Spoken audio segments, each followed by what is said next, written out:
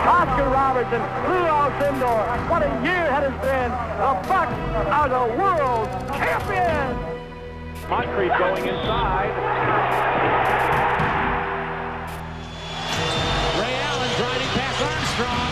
The jam over McGrady. 2 seconds. Middleton. Yes! Chris Middleton! Happy birthday, Jason Kidd. This place is up for grabs. Behind the back. Giannis Antetokounmpo. Chris. And on they watch. Holy moly! Dudley up top, open. It's got a clean catch. Milwaukee wins it. Play basketball and win. And win? Yeah. How many games? 6. We're gonna win in 6. Hello and welcome to episode 235 of the Winning 6 podcast. I'm your host, Adam McGee, and joining me as always, it's my good friend, Jordan Treske. Hello there, Jordan. Hello. Jordan, Jabari Parker is gone. He is now a member of the Chicago Bulls, albeit not officially. Pretty close to that. They announced the it. Bulls themselves. Yeah. Okay. Officially a member of the Chicago Bulls. Over the past 24, 36 hours or so, it's become clear that this was moving the way that we have at least expected it to move, but it's become clear that it was going to do that in a pretty rapid time frame compared to what a lot of us anticipated at some points. There had been whispers of the Bucks were going to pull the qualifying offer. They ultimately did, and Jabari has come to terms on a 2-year, $20 million per year deal with the Chicago Bulls, with the second year being a team option. Basically, they're paying him $20 million to prove you can be healthy, prove you're good. If that's the case, we'll be able to enter negotiations from a strong base. You'll be able to get a better deal where, worst case scenario, if all of this goes wrong, he's at least got one more $20 million year, which will be pretty close to matching his career earnings up until this point. So, all in all, I think a very good deal for Jabari Parker. Certainly the best he could have hoped for. Not only does he get his payday, but he gets to go home for it as well. It's probably better than ending up with the Kings to get the payday. I'm not sure how well things are going to turn out for Jabari with the Bulls, but considering his whole situation and the complications around it, I feel like it was about as good as it could be for him. Do you agree with that? Yeah, I definitely agree with that. I mean, I think the coming home, certainly, if you're weighing offers between the Bulls and the Kings, I think the Chicago connection certainly boosts that offer a little bit more. Yeah, definitely making the best of a, obviously very challenged situation for him to. I mean, it was very clear as day that the Bucks did not. We're not going to return or bring him back. And even though it's not the guarantee or the long-term security that he was likely looking for, $20 million a year for at least 1 year, maybe 2, depending on what the Bulls do. That's still, that's a good chunk of change for him, considering where he, has been through his young career. Absolutely. The other part of this and the team option is what really made me come to a place where I was decided on this. I think it's a good deal for the Bulls too, because it's a massive overpay. But for them, the decision is basically, do we want cap space to do the work for us during the season, or rather than cap space, will we get a guy who can help us sell tickets? Get a guy who might get local fans excited. There's obviously a whole lot of things that may come to pass to, make that less than ideal or not quite meet their expectations in the long run. But they're a team in just, okay, could this young guy be good still? If so, he may be worth a look for us. Doesn't mean they're not going to be maybe the worst defensive team ever with the collection of guys they've put together. It doesn't mean that they are not setting themselves up for the most catastrophically heartbreaking year in terms of injuries. But I think from their position as well, considering they can get their cap space back out of it next summer if it doesn't work out. There's at least the promise of, hey, rather than just fans being able to say, oh, great, we've got all this cap space, maybe we get a trade mid-season, which where they're at was always going to be a trade really to absorb salary and maybe get some assets back in return. Instead, they're going to look at it and say, okay, let's take a look at a player who clearly has had one or the other, depending on your viewpoint. And those viewpoints are loud, they're strong, and they're very much different. But depending where you fall on that, he's worth a flyer of sorts. And at that rate, he's going to energize the fan base more than most other options would. So we've touched on Jabari, we've touched on the Bulls, and now we come to the all-important part, Jordan, and that is the Bucks. There's plenty of this we don't need to talk about because we've discussed it at length, not just in the last couple of weeks, but really the last few months. It's been stretching out further than that. You and I both, I think it's fair to say, have stood as ardent supporters and believers in Jabari over the course of his tenure with the Bucks, but we have fallen off that train very significantly over the last few months. Since his return, since his recovery, as things have progressed with the Bucks, as things have changed with the Bucks, the shape of their roster, the shape of their coaching staff, their overall picture. And with all of that, it just seemed less and less likely that there was a meaningful spot for Jabari. It was the kind of place that was going to bring out the best in him, the kind of situation that could bring out the best in him. And more than anything else, that he was a risk worth taking. I think that's the biggest element of this for the Bucks. What I have certainly reiterated lots of times is Jabari, to me, was the one risk that could really sink this whole ship. He was the most immediate decision they were facing, where there are lots of small things that could ultimately be pointed to as, oh, because of this deal and this deal and this deal and this deal, Giannis walks away in 2021. What the Bucks don't have right now is one just, anchor tied around their neck that just finishes the thing off and leaves them in a position of 2 to 3 years of just gloom about the inevitable and really makes the whole experience miserable for everyone, leave something that could be talked about in very disparaging fashion for the next 20 or 30 years. And Jabari's contract had that potential because for all of the potential that he may have as a player, we have a player who, it's 50-50, just if we're to play the percentages on his career so far, it's 50-50 to whether he'll get through a season healthy. You now don't have an opening at his best position. His skill set doesn't necessarily fit what you've been doing as a team and doesn't remotely fit what your new coach is coming to bring. And beyond that, he's a player who has voiced growing discontent in the locker room, voiced growing uncertainty or, I don't know, almost shaken confidence in his own right. Of course, there's the famous, why do you want to talk to the bum comment. There's everything else that came around that. The way his shoulder seemed to slump and he got down on himself later in the year and it became, less than ideal for a team looking to push upward.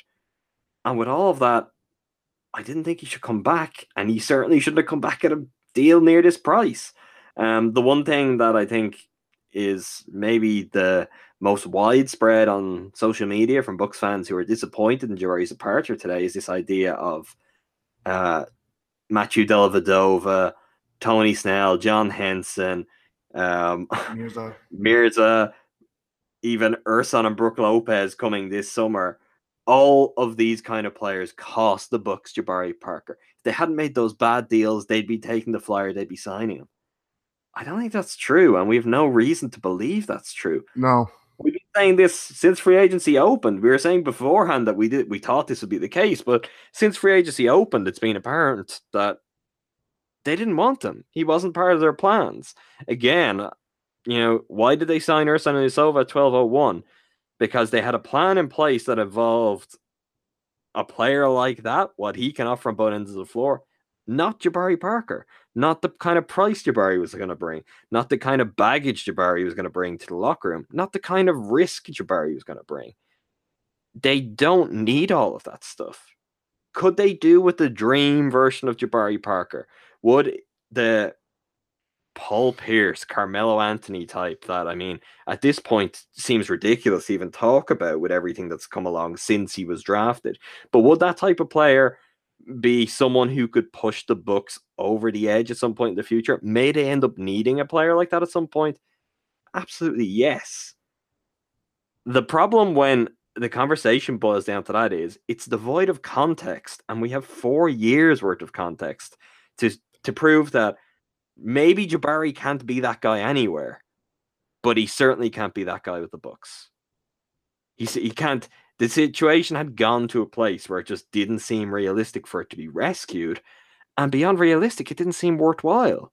Because, again, if you pay that contract, and Giannis is looking at you 2 years from now as Jabari has torn his ACL for a third time, isn't able to play, and is taking up 16% of your salary bill, going right up to the tax. I mean, if you were a tax team just over the tax, the kind of money he's paid would still be 1/6 of your cap bill. If that's what he's taking up, Giannis is going to look and be like, really?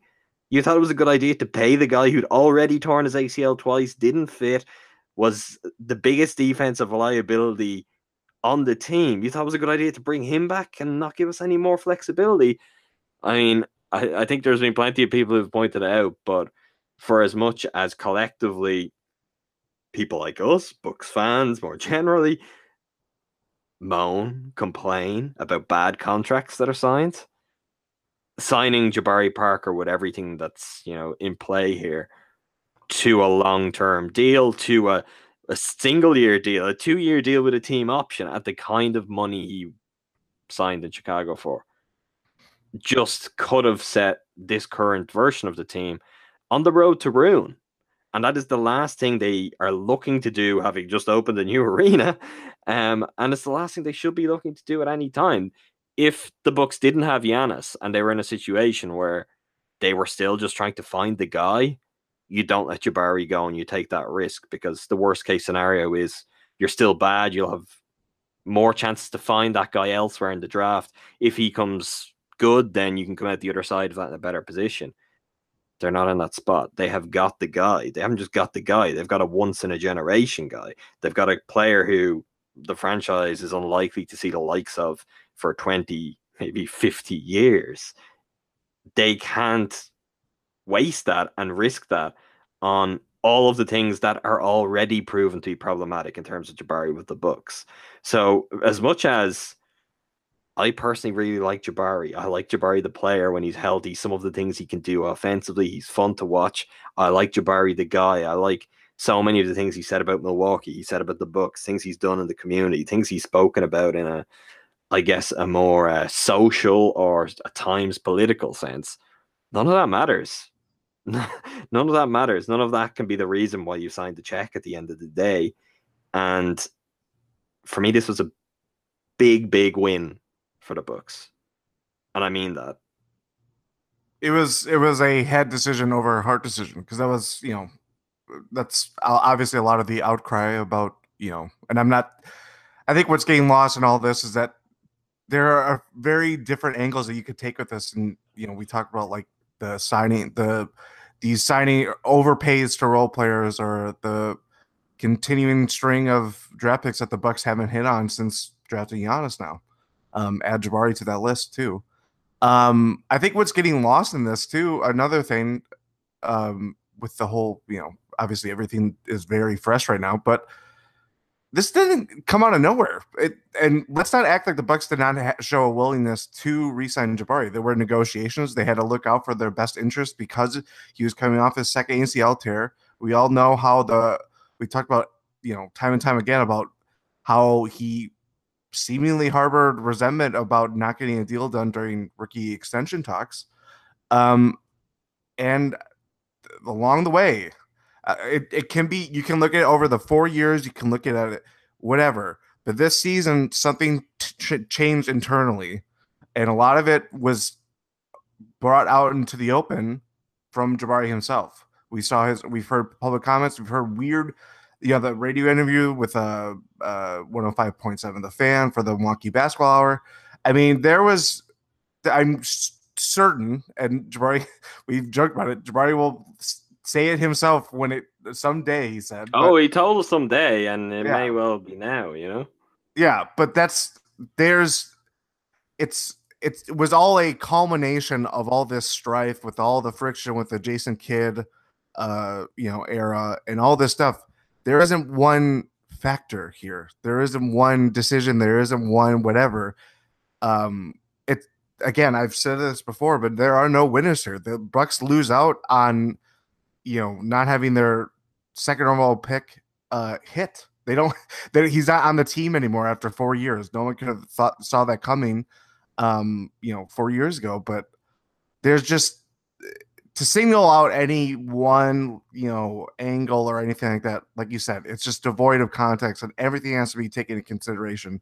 And that's really hard to do when someone like Jabari, what he represents in terms of, just being a very good guy off the court and all this stuff. And he's done so much more for the Bucks in terms of just, the community of Milwaukee and all this stuff that it's really hard to do even if you are the more ardent anti-Jabari person. But when it comes to something like this with where the Bucks are at this stage and the fact that every move, I know that a lot of people are talking about this that maybe aren't, as connected with the Bucks as we are, you know what I mean? They aren't Bucks fans or anything like that. If the fact that the Bucks committed to a signing, 12:01 or whatever you want to call it, East Coast time, he was not in their plans. He was not in their plans from the beginning. That's the thing, because until this came around, that's been the big discussion from generally people who've been very much opposed to those moves. Has been, if the Bucks didn't sign Ersan at 12:01, this is what they could have done. My point all along is they did that because he was their guy and that was the plan. And the reason that was the plan was because they were moving on. It's been framed now as, oh, the Bucks. This is where they go as high as this.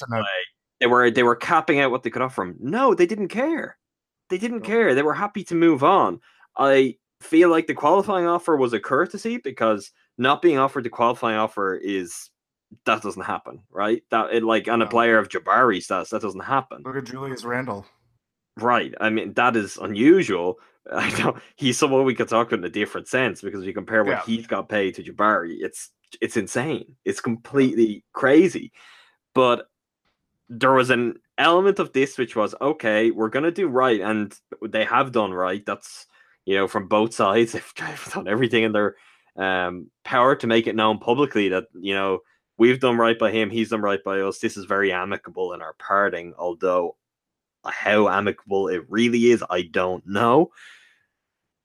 Yeah, I was surprised. As an aside, I was surprised that there were statements in that press release from Jabari and his agent. That was kind of shocking to me. It was surprising, but I mean, that fits in line with something I tweeted the night just before, really. The meaningful rumors broke, and that, recent events, his recent pickup game, the start of rumors coming out, that felt like a PR thing to me. I'm not saying it wasn't genuine. I'm not saying he didn't just go and enjoy doing that as well, but it all seemed very conveniently timed. It was a very ceremonial thing.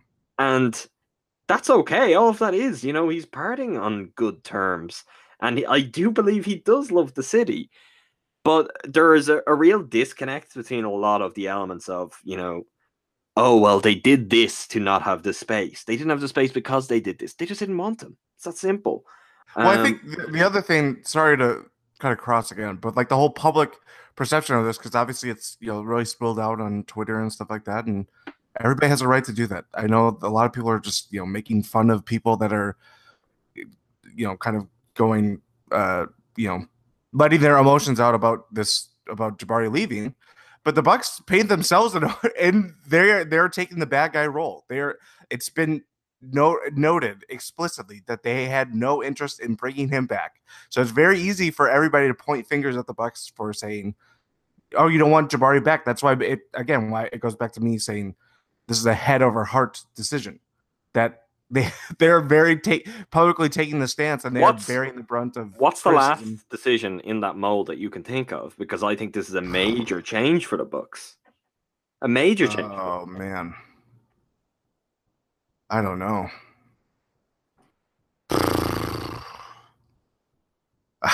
I don't know. I really don't know. They haven't come across as the bad guys a lot. In fact, it's generally been the I mean, opposite. there was a lot of look, like, we could debate that because they didn't stand in the way. They didn't make a go through, the waiting period of how long to match. They rescinded their qualifying offer. Think about a couple years ago where they deal Zaza Pachulia and Jared Dudley, for these protected picks that are never going to convey, based on the teams that they were dealing them out. And a lot of it was done in good faith. That was another term that was used in this press release. Yeah. And it didn't, those are meaningful contributors that they just gave away for nothing in the act of good faith. And you can use that word and saying like, oh, we're doing the best for the Jabari. But again, you're also outweighing that with, we have no interest in wanting to bring it back. Like that's just, again, yeah, they're wearing the black hat, so to speak. I think, and this is a little bit more than just me speculating. There's some pretty good authority, but the way the Bucks felt a few months ago on Jabari Parker was very different. The way the Bucks felt before the playoffs and really before all of the strangeness, like we had our head in our hands and we were kind of laughing about this while it was happening, just because there were so many strange moments with Jabari over the last. You're talking near the last 2 weeks of the regular season and into the playoffs. Just so much seemed to happen. He seemed to say so much that was all a little bit strange. But that combined with his play flipped the whole thing on its head. Okay, that's one element. The other element is they hired a new coach. They hired a coach who, everyone has kind of been tracking this and noting it in a way that felt unnecessary because it was simple. Sure, he didn't mention Jabari in any interview because he didn't want them, and the whole organization had kind of decided from that point, we're better going in a different direction. We're better finding different types of players to play in whatever system we want to build. That's the second thing. There are other things I've heard, and if they're true, they will come to pass, and everyone will then at that point say, you know what, this isn't that bad. But I think there have been a variety of factors in a short period of time that even changed, well, is this worth the risk? And I don't think that's a coincidence. We both have, if someone goes back and listens to a podcast after Jabari returns and the things Jordan and I say about it, it's not long ago. The tone is going to be very different then to what it's been for the last 8 weeks. Yes. Very different. And it's because there were so many, I guess, little speed bumps, red flags along the way, that it all started to feel like one incredibly big thing that couldn't be overcome. Just the bizarre nature of that post-practice availability he gave in between games of the playoffs when, the rest... Go on. The article with Tim Bontemps, there was like a very... The article, Tim Bontemps, the radio appearance he did where he gave his I wish comment in regard to extension talks, which even that seems pretty ridiculous now considering what he has got paid. I don't know. There were just so many of those things. And then there was also the playoffs, and we have talked about this in the past, but to touch on it again, Jabari gave about a game and a half of the very best we've seen out of Jabari and of the kind of play that would leave you with optimism for what he could bring to the team and how maybe he could play in a different role. And then it disappeared. And it wasn't present at all before that. And while that's exciting at the time and it's easy to say, oh, well, that's what he can do, you'd say that and you believe it if it was a DJ Wilson who after their second year gave you that. At the point Jabari was at to be saying, oh, look, that's what he can be, that doesn't cut it. Because even aside from injuries, you're then left with the question of, okay, if this is what he can be, why is he not this guy more often? Why did it take 2 games before he got this kind of attitude, this kind of mentality going in the playoffs? And then why did it disappear again after that? And I think all of that is equally telling. It's not just the bad play, and there was certainly some really bad play in the playoffs for him too, but there was also the good play, because you're then left to ask, okay, what are the circumstances that brought this about? How do we recreate this? Why doesn't it happen any other time? And the only thing that really changed was Jabari came out with those statements to the media, and he had clearly engaged something of his own accord. He had a major chip on his shoulder, and that chip wasn't really to the benefit of the Bucks. I mean, it worked that way in those games, but at that point, it really seems like he was in, okay, let's go out and get mine mode. Let's go out, and I'm not talking about points. I'm talking about go out and get mine in terms of money. Self-interest. Right. It was, let's show teams this is what I can be, and show that the Bucks are wrong, and create this narrative that, oh, they've been holding me back. I've been waiting 2 years, or whatever that quote was. And that was the one that really irked me. I think my angriest Twitter ranting may have followed that. And for a player who, in so many ways, brought great joy, was so likable, and seemed like a player who was destined to be a beacon of the Bucks' future, seemed like he would have to be key to any chance of success. He did a lot of damage himself. A lot. And Yep. I think that is the part of this that, as much as I understand everyone who really loves Jabari Parker, I mean, we're among them, and it got to a point where, like, you can't. There's lots of stuff you just can't defend here. We've got the injury things which no one can debate. His injury history, the health concerns, and that may ultimately end up being even worse than we can imagine in the future. But you've got that on one side, then you've also got, okay, he's saying some things at ill-advised times that are not necessarily showing he's all in on the team. He's holding these gripes against the team. I mean, the other element of that's kind of been frequently put out there in the last few weeks as discussion center to, well, what's going to happen with him? What are the Bucks going to do? Is, well, maybe Bud can fix him. Why wouldn't you bring him back and see with a different coach? Because he's been under Jason Kidd and the damage that's likely done. That part is true. Jason Kidd, I have no doubt, has not done Jabari Parker's career any good. Nope. That's happened, though. You can't change that. They could have changed it maybe a year earlier and done something to help that. But Jabari has picked up a lot of bad habits, or not being able to overcome his existing bad habits under Kidd's tenure. And for as much as Bud and his coaching staff have worked wonders in Atlanta, but even himself as an assistant in San Antonio, the players that they have thrived, excelled in developing, have been the complete opposite of Jabari Parker. They have been under the radar, underachieving role players who are brought up to a level above that. They're taught how to buy into a system and engage in that kind of role. Jabari doesn't want to be that kind of role player. Jabari wants a team. He wants to be the guy. That's what he's always been. That's not his fault that he wants to be that. If you've been the guy all through high school, if you're talked about as a potential, next LeBron James, which was a discussion around Jabari at one stage, you're a top-ranked prospect the whole way through. You get to college, you go as the second overall pick in the draft. You could probably have been the first overall pick in the draft if you wanted to. This is something Jordan and I discussed privately recently. I've just recently finished reading Brian Windhorst and Dave McManaman's book on the Cavs, Return of the King, I believe, on the Cavs championship winning season. And there was one note in there on Jabari's workout, which I'm sure a lot of Bucks fans remember. There was the talk at the time of him having tanked his workout with the Cavs because he wanted to go to the Bucks. He wanted to be closer to Chicago.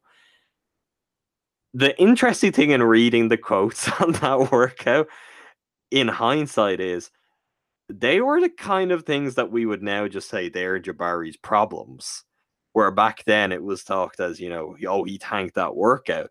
There was issues about strategic positioning. Right. And it says so much about what's happened in the time since that I was reading that book all these years later, and you're going, what if he didn't tank the workout and the Cavs saw the real Jabari? What if that was the case? If they saw the guy that, for all of the bursts of talent, and or the bursts disengaged, of potential, not the real Jabari, but the disengaged Jabari. Was that not the real Jabari? Well, that's true. Yeah, everybody. I mean, I think that's gray. We're still at a point where that's a question right now. Which, when you're coming into a second contract and you're talking the kind of money Jabari ultimately got, that's not a winning situation for a team. You're not going to make a good deal out of that spot. And coming back to what was a good deal for the Bucks? If Jabari had stayed, what would a good deal for the Bucks be? I don't know. Maybe a deal years wise structured like the Bulls deal, but where they were paying him 8 million a year, 10 million. That was probably still too much. I wouldn't have been looking to do it. That's probably as close you could get to being a good deal for the Bucks. And that wouldn't have been a good deal for Jabari. And if you had brought him back on that, and you could have, let's not forget, and this is something that I recall you saying a couple of times, but basically all it would take is one team. And there certainly wasn't a large market for Jabari. We don't really know that there was more than one team. I mean, the rumblings on the Kings have come from certain places that would make me say, we don't know if there was more than the Bulls. The Bulls may have been essentially bidding against the Bucks, not fully understanding that the Bucks weren't even bidding. If that's the scenario, though, the Bulls decide to do something else. If they decide to take a player in a trade and take some assets, it might just take a decision like that, and Jabari has no market and he's signing for less than half of what he did. That might have been the good deal a lot of people held out hope for with the Bucks. But Jabari would come back dissatisfied. The same team that didn't extend him last year now didn't pay him what he feels like he's worth now. We're going to give him a role that he felt was inferior to his abilities. And he would just be looking forward to, okay, let's get through this year and let's get out of this place. It would really sour any good feeling between him and the Bucks, and possibly even between him and the fans then, if there was a year of that to go with. There was no winning in this situation. And I think the other thing that we haven't touched on yet, but I saw Mark Stein of the New York Times, who I generally respect hugely, he made this note about, the Bucks losing a former second overall pick for nothing. Highlighting Jabari as someone the Bucks frequently batted away any kind of queries about trades. They reiterated that he was a core part of their future. When was the time the Bucks could and should have traded Jabari Parker? When was it? Because it wasn't when he was out injured with a torn ACL. Was it in the in-between times? Was it after the first torn ACL when he came back? Because to me, that would have been too soon for the Bucks to give up on him. And when he comes back after the second one, you've got 2.5 months between then and the end of the season. You've got even less. Well, what did he have? 10 days before the trade deadline? Oh, yeah. It was... No, I think when he returned, it was a week. It was a week before this year. So he returns with a week to the trade deadline. The only reason any team should look to give up something and trade for him is what? It's because they want him around this summer. They want to hold his bird rights to give him a 5-year deal. No one wants to give that guy that deal. There was no need for anyone to want his bird rights. A team like the Bulls go and get him now. They were his market. So if they were the only team, I mean, you can't criticize him for trading when he got to this stage where not a lot of teams had cap space. None of them had thought about him. There was no real rumblings of anyone hoping to make a sign and trade for Jabari, something that may have been less obvious. Who was going to trade from at that point? Who was trading from when he was injured? When was this magical trade ever going to happen? I think the only time Jabari could have been traded was at a point where it would have been those Dave Millard rumors. Oh God, rumors. The only time it would have been valid to say, oh, maybe they could have traded him then. That would have been a time where we could have genuinely kind of been irked at that and said, this is too soon, because he would only have had one ACL tear then. Who knows? Maybe things are different if that happens. But you're talking about a situation where when do you trade him? Also, the sign and trade, the criticism of the Bucks for not getting a sign and trade out of the Bulls. What is this sign and trade and how does it work? Do people understand the salary implications of what the Bucks have to take back for a guy who is being traded on a $20 million deal? Seriously, Jordan, because this was everywhere today. I'm just everywhere. So what the Bucks have to take back to do that would basically put them into the tax. And what have the Bulls got to make that happen? You're taking Robin Lopez as well to add to Brook. and Henson and Ton and Zeller and potentially Ursan and Giannis. You want to have 7 centers? You might, Jordan. I might. We know I enjoy Like the big guys. guys. But like, what is the sign and trade? I wish that there could have been a sign and trade where they don't renounce David Nwaba and you just go, oh, we'll take David Nwaba and you take Jabari Parker. That works in a salary perspective for both teams, but the rules with sign and trade would mean the Bulls would have to send more outgoing salary than that.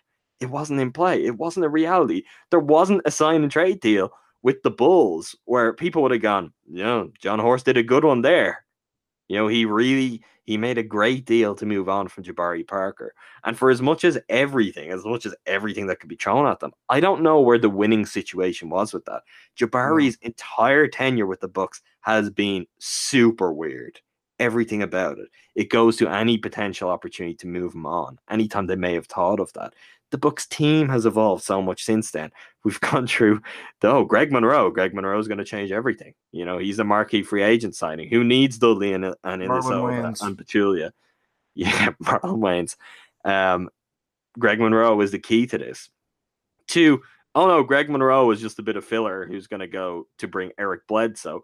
We're now at a point where we're like, Eric Bledsoe could be traded this summer. Wouldn't be surprising.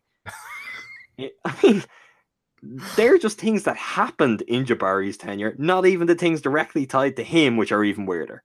So for all of the talk of missed opportunities, and I believe there are probably other people who made this observation, but I saw Josh Eberly on Twitter made this point. Is it better to be like the Bucks and let your second overall pick walk for nothing, or to be the Timberwolves and pay Andrew Wiggins what he got paid from that draft, where 1 year after being paid that, still a very young player without the injury problems Jabari has even, everyone talks about that as being like a noose around their neck. It's, how are they going to get out from this? No one's going to want that contract. They've got a young player, a first overall pick, tied down for what should be his best years, and everyone's going to like, oh, that's going to be what could lose them Jimmy Butler. Maybe that's what someday pushes Karl Anthony Towns out the door. It's like, what do you want to do? I think when you've already got Giannis, the option of, let's make the guy who doesn't defend well, doesn't fit, has a really troubling injury history, let's allow him to walk, giving us the option to add a player who doesn't have those issues to before he hits free agency. That's the better option. I don't know why I have to justify that. That's so obviously the better option than tying your future up in one of the most high-risk players in the NBA right now. One of the most uncertain players in the NBA. What is Jabari Parker's future? How long is he in the league? Is he an all-star or is he out of the league and retired in 2 years? Both things are actually possible. And that's a level of variance that doesn't go well with, we're a team who want to challenge for a title in the next couple of years. Yeah. It just doesn't work. Yeah. I mean, I don't know. This may be off track, but I mean, we saw like the Jazz committed to Dante Exum, even though his 4 years he's been very snake bitten, and that's a guy that didn't have the proven track record as much as Jabari did, but it's again, everything's just compounded on one another, and a lot of it is not Jabari's fault. It's just how the situation has been dictated. But everything adds up. There's at some point there was a line drawn in the sand, and I don't know when exactly it was, but it's certainly over the last several months that just something changed, and it was pretty laid out to bear. And it goes the traces of this go way back. Obviously, I know we talked about his comments last year midway through after like a Magic game, and he was talking about locker room. They go back to the benching. The benching with Michael Carter-Williams game. They could go back further to moments that we don't have we're able to point to how this impacted Jabari, but we're certainly able to talk about how it just messed everything up, which is kids saying, who's the best player here? Yeah. Who's the best player? Breaking a pool cue in half, Dark Knight style. And that's exactly what happened. Who's the best player here? Yeah, I mean, there's just so many things that it's insane. Like, again, no one, unless if you're, a crazed, depressed Bucks fan that is committed to this team through thick and thin and can remember these things that you shouldn't bother remembering, to keep your health sane or to keep yourself sane. You wouldn't get it. You don't understand. It's basically you're only short of screaming. You don't understand into the microphone. And I've been trying to make this point for a while because I do think there are a lot of smart people who are like really they might have a handle on Jabari the player, they might have a handle on the book situation, but they don't have a feel for all of the things that complicate and blur everything in between. Yeah. And you just can't. You can't just talk about Jabari Parker as, oh, the Bucks let a former second overall pick go. Like it's just disingenuous. It's not. It's not the conversation anyone should be having. You can't talk about, oh, he's that's they let a really high potential star go. It's like, yeah, they also let go a guy who could potentially see his career end due to another tragic knee injury in the next couple of years, or could really be disruptive in the locker room. And that's not to do with his character. It's just to do with a lot of years of tension bubbling under the surface. Like, I think Jabari can still be good if he can still be healthy. I think he can still be really good in the NBA. And I have no problem with that. And not at any time will I be looking and saying, oh, if the Bucks had just given him the $20 million. Because I don't think he could ever do with the Bucks what he may have the chance to do elsewhere. Now, at the small forward with whatever the hell the Bulls are going to do. But that's the thing. That's another. That's not the option. I think that's going to bring that out in them. But I do think there probably is somewhere in the NBA, some team, some role that could have done that. If it was the Pacers, for example, who people talked to at one point and had room, if they had Oladipo, but they want to move on from Tad Young. They had Miles Turner as someone who could maybe protect inside. He was mobile. He was active. Maybe Jabari could play the 4 and be a kind of scoring forward that everyone always wanted him to be. Maybe he can be really good. I think he probably can be, but that opportunity was never there for him in Milwaukee. And that's not a knock on the Bucks. That's because they found a better player. Like, the luxury is if you find a better player, you can then move on from another. The ideal is, sure, you trade them, you get other assets. As we've already laid out. I mean, when do you trade Jabari? When was the time where there were optimal assets you could get back for Jabari? Beyond that, can anyone give me an example of a real, and I'm talking about real reporters here, a real reported trade that Jabari Parker was involved in that the book said no? No, you can't have Jabari. I don't think there is one.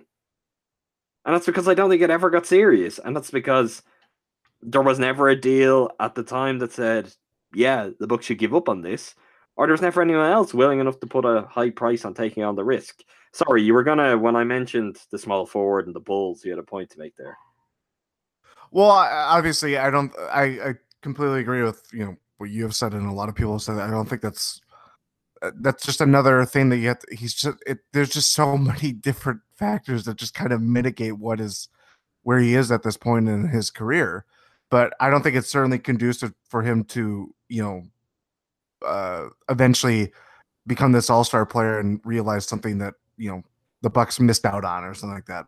And that's tragic. That's just unfortunate. That's how everything's gone on.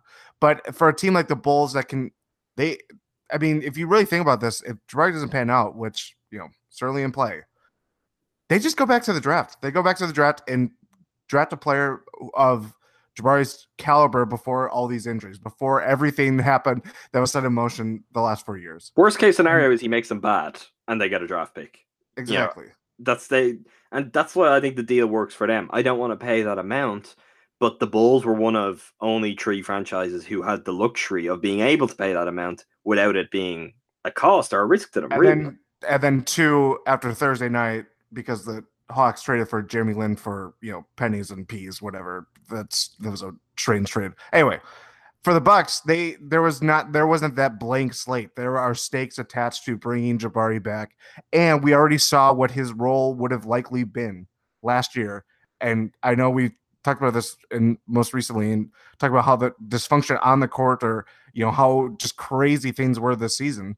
But that was still there was a template there for how he would play in the future. That he would be this kind of 6-man super sub role, whatever you want to call it. And he clearly did not buy into that. And that was, again, that's another thing that you kind of have to bring in there, that the role that he may have with the Bulls and may kind of rejuvenate his career, that just wasn't going to happen in Milwaukee if he was going to come back. As sorry as that may be, it just wasn't there for him. There's also a difference in approach for the Bucks that may have as much to do with Giannis and Chris Middleton as it does with Jabari. That means, you had to move him on. The deals we've seen this summer, and now look, they've got room to bring. How many roster spots are we up to? Are we 13, 14? 13 now with Jabari. 13, but obviously, Jennings and Zeller. 14. 14. I'm gonna go. They could be they're non-guaranteed. So would it be like 12 or 11? Oh, are they included in the 13? No, I think so. We should have a better handle on this, but anyway, they have minimum deals left. Yep. They could still get some good players, get some solid guys on 1-year deals. They already have done good business, in my opinion. Anyway, I know that's not everyone's opinion, but Ersan and Brook Lopez, what the addition of those two guys does is it gives them a bench. It gives them depth. That is very different to the approach they were set up to have last year, which was, we want a really incredibly top-end 6-7 guys, but our roster doesn't go beyond that. An injury struck, inconsistency struck, and they were made to pay for that lack of depth in the playoffs. Now they're in a different spot. They're developing Sterling Brown, who had good play last season, has looked pretty good in Summer League. They've brought in Ersan, they've brought in Brook Lopez, they've already got Brogdon, Bledsoe, at least for another year, with Giannis, Middleton. Ton showed signs of the playoffs. Henson is still there. Snell, whatever way you want to do this, Delhi is still there. No matter what you think of these contracts, the Bucks now have avenues to playing, a full second unit that's possible. And I think we'll see more of that. I think we'll see the load being lifted off Giannis and Middleton, and the cost of moving on from someone like Jabari, who's this really featured bench piece, is you get multiple bench guys to improve your depth all round. And I think from what they saw last year, that was more important. They weren't being found out because they were lacking the one guy. The Bucks were getting found out because they were stretching their superstars too far, and beyond that, there was just nothing. And I think the moves they've made so far this summer have remedied that about as well as they can. I mean, they're not perfect, but I think overall there's a coherent vision with what they've done this offseason. It's like you pull a string in Jordan's back and he says there's a coherent vision in what they've done this offseason. I have to say it. It's his line, it's his catchphrase, and it's not wrong. You can easily plot out and see what they're doing, whether it ends out working or doesn't. I mean, well, that's called seeing the future, and if you can do that, you should do something with that skill. It's worth putting to use. Maybe get on the phone to the Bucks. Maybe you could be Bucks general manager if you could see the future. But there is something there to getting a more even spread, being a more reliable team from top to bottom, being a team that can buy in and fit in a system where it's less personnel driven beyond your obvious star guys. Because I don't think you get to the top if you have to really focus things in specific ways to get the best out of your fourth and fifth guys. If they can't buy into a team concept, I think that's a problem. Yeah. And Jabari fit that bill. He wasn't a top 2 guy in this team. May not be a top 2 guy in any team. There's so many variables to go into that. But with that, did he fit the team concept they're going to? No, he didn't. So here we are. Do you think this is a deal that people are going to get over relatively quickly when the season starts up and things start playing? Do you expect this to look like a good deal sooner rather than later, or is it something that could take time? What is your vision for? I'm asking you to now do the whole future seeing thing, but what is your vision for what's going to happen with the Bucks and what's going to happen in Jabari and where it leaves it? I mean, it feels like a move that's going to be divisive for years to come, and even if it's obvious to most, there will still be some who will go on and on and on about it every time the Bucks lose a random game on a Wednesday and January. But what way do you see this panning out in the next 1 to 2 years? Are we going to be at a point where the Bucks are so much improved that people will get over it? Are they going to be lacking a little something and Jabari looking good in Chicago, and all of a sudden it's all anyone ever wants to talk about? I mean, that's the question. I know, that's why I asked it. What comes first is that the Bucks, getting out of that middle class tier and eventually, becoming competing in the East, contending in the East, or is Jabari Parker miraculously going to have one of the best comeback stories in the last, in sports in a very long time? I mean, I would probably weigh towards the former than the latter. But, chances are it's going to be somewhere in between, and people are going to be unhappy with the Bucks and the Jabari situation regardless, no matter what side of the fence that they sit on. So, yeah, basically nothing is actually championship or bust, because both of those things are difficult to do. It's difficult to be the best or the worst. You're generally in the middle. I mean, if Bucks fans don't know that, I don't know who can. But that's the Milwaukee Bucks story is, perfectly in the middle of the middle. But exactly. Even if you're good, move over, Patricia Heaton. Even if you're good, you could still be at the top end of that middle tier. Jimmy World. I don't know. I don't know if we're helping ourselves with that one. I think part of that is, and the argument is, without Jabari, the Bucks put themselves in a position that's closer to treading water with what they need to achieve to keep Giannis. I just think bringing Jabari back could have been the thing that drowned them. And that's ultimately where we're at. It's like, okay, they're going to tread water. If you're alive, if you're breathing, you've got a chance. Where the risk of it all falling apart the other way was just a little too great. Okay, Jordan, that does it. We're never going to talk about Jabari Parker again, I'm sure. I doubt anyone's ever going to ask us questions. We'll ever have reason to revisit this day. Yeah, I guess that's it. I want to wish Jabari Parker, not that he's listening, but I want to wish him the very, very best of luck. I hope he has a really long and successful career. I hope he's a star in the NBA. And honestly, that doesn't bother me. I don't feel like it's something Bucks fans should be looking at me like, look at this guy. He's not going to be Giannis, right? He's not going to be Giannis. I don't know if he could be Chris Middleton. Right.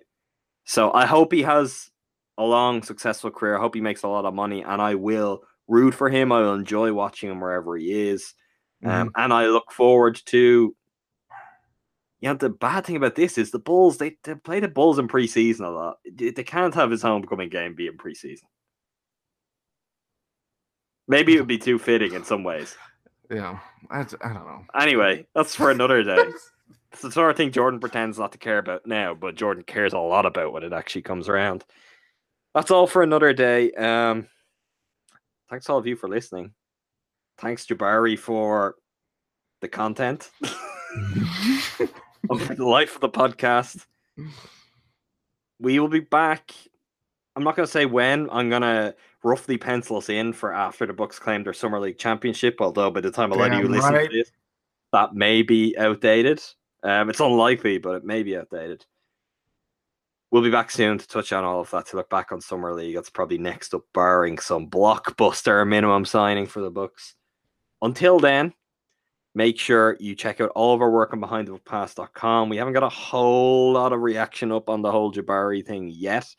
We have lives sometimes, but it is coming. Trust me on that. There'll be some stuff on Sunday, definitely some stuff on Monday, probably beyond that into the week and forever. We will be talking about it, so we'll have all sorts of opinions and analysis of the move and what it means there. Also, subscribe to us on Apple Podcasts, follow us on SoundCloud, add us on Stitcher, favorites, and TuneIn Radio. And don't forget those 5-star ratings on iTunes. 5-star ratings, good reviews. Otherwise, just ignore that part. James Cameron. Thanks to all of you for listening. All back. Thank you, Jordan. Thank you.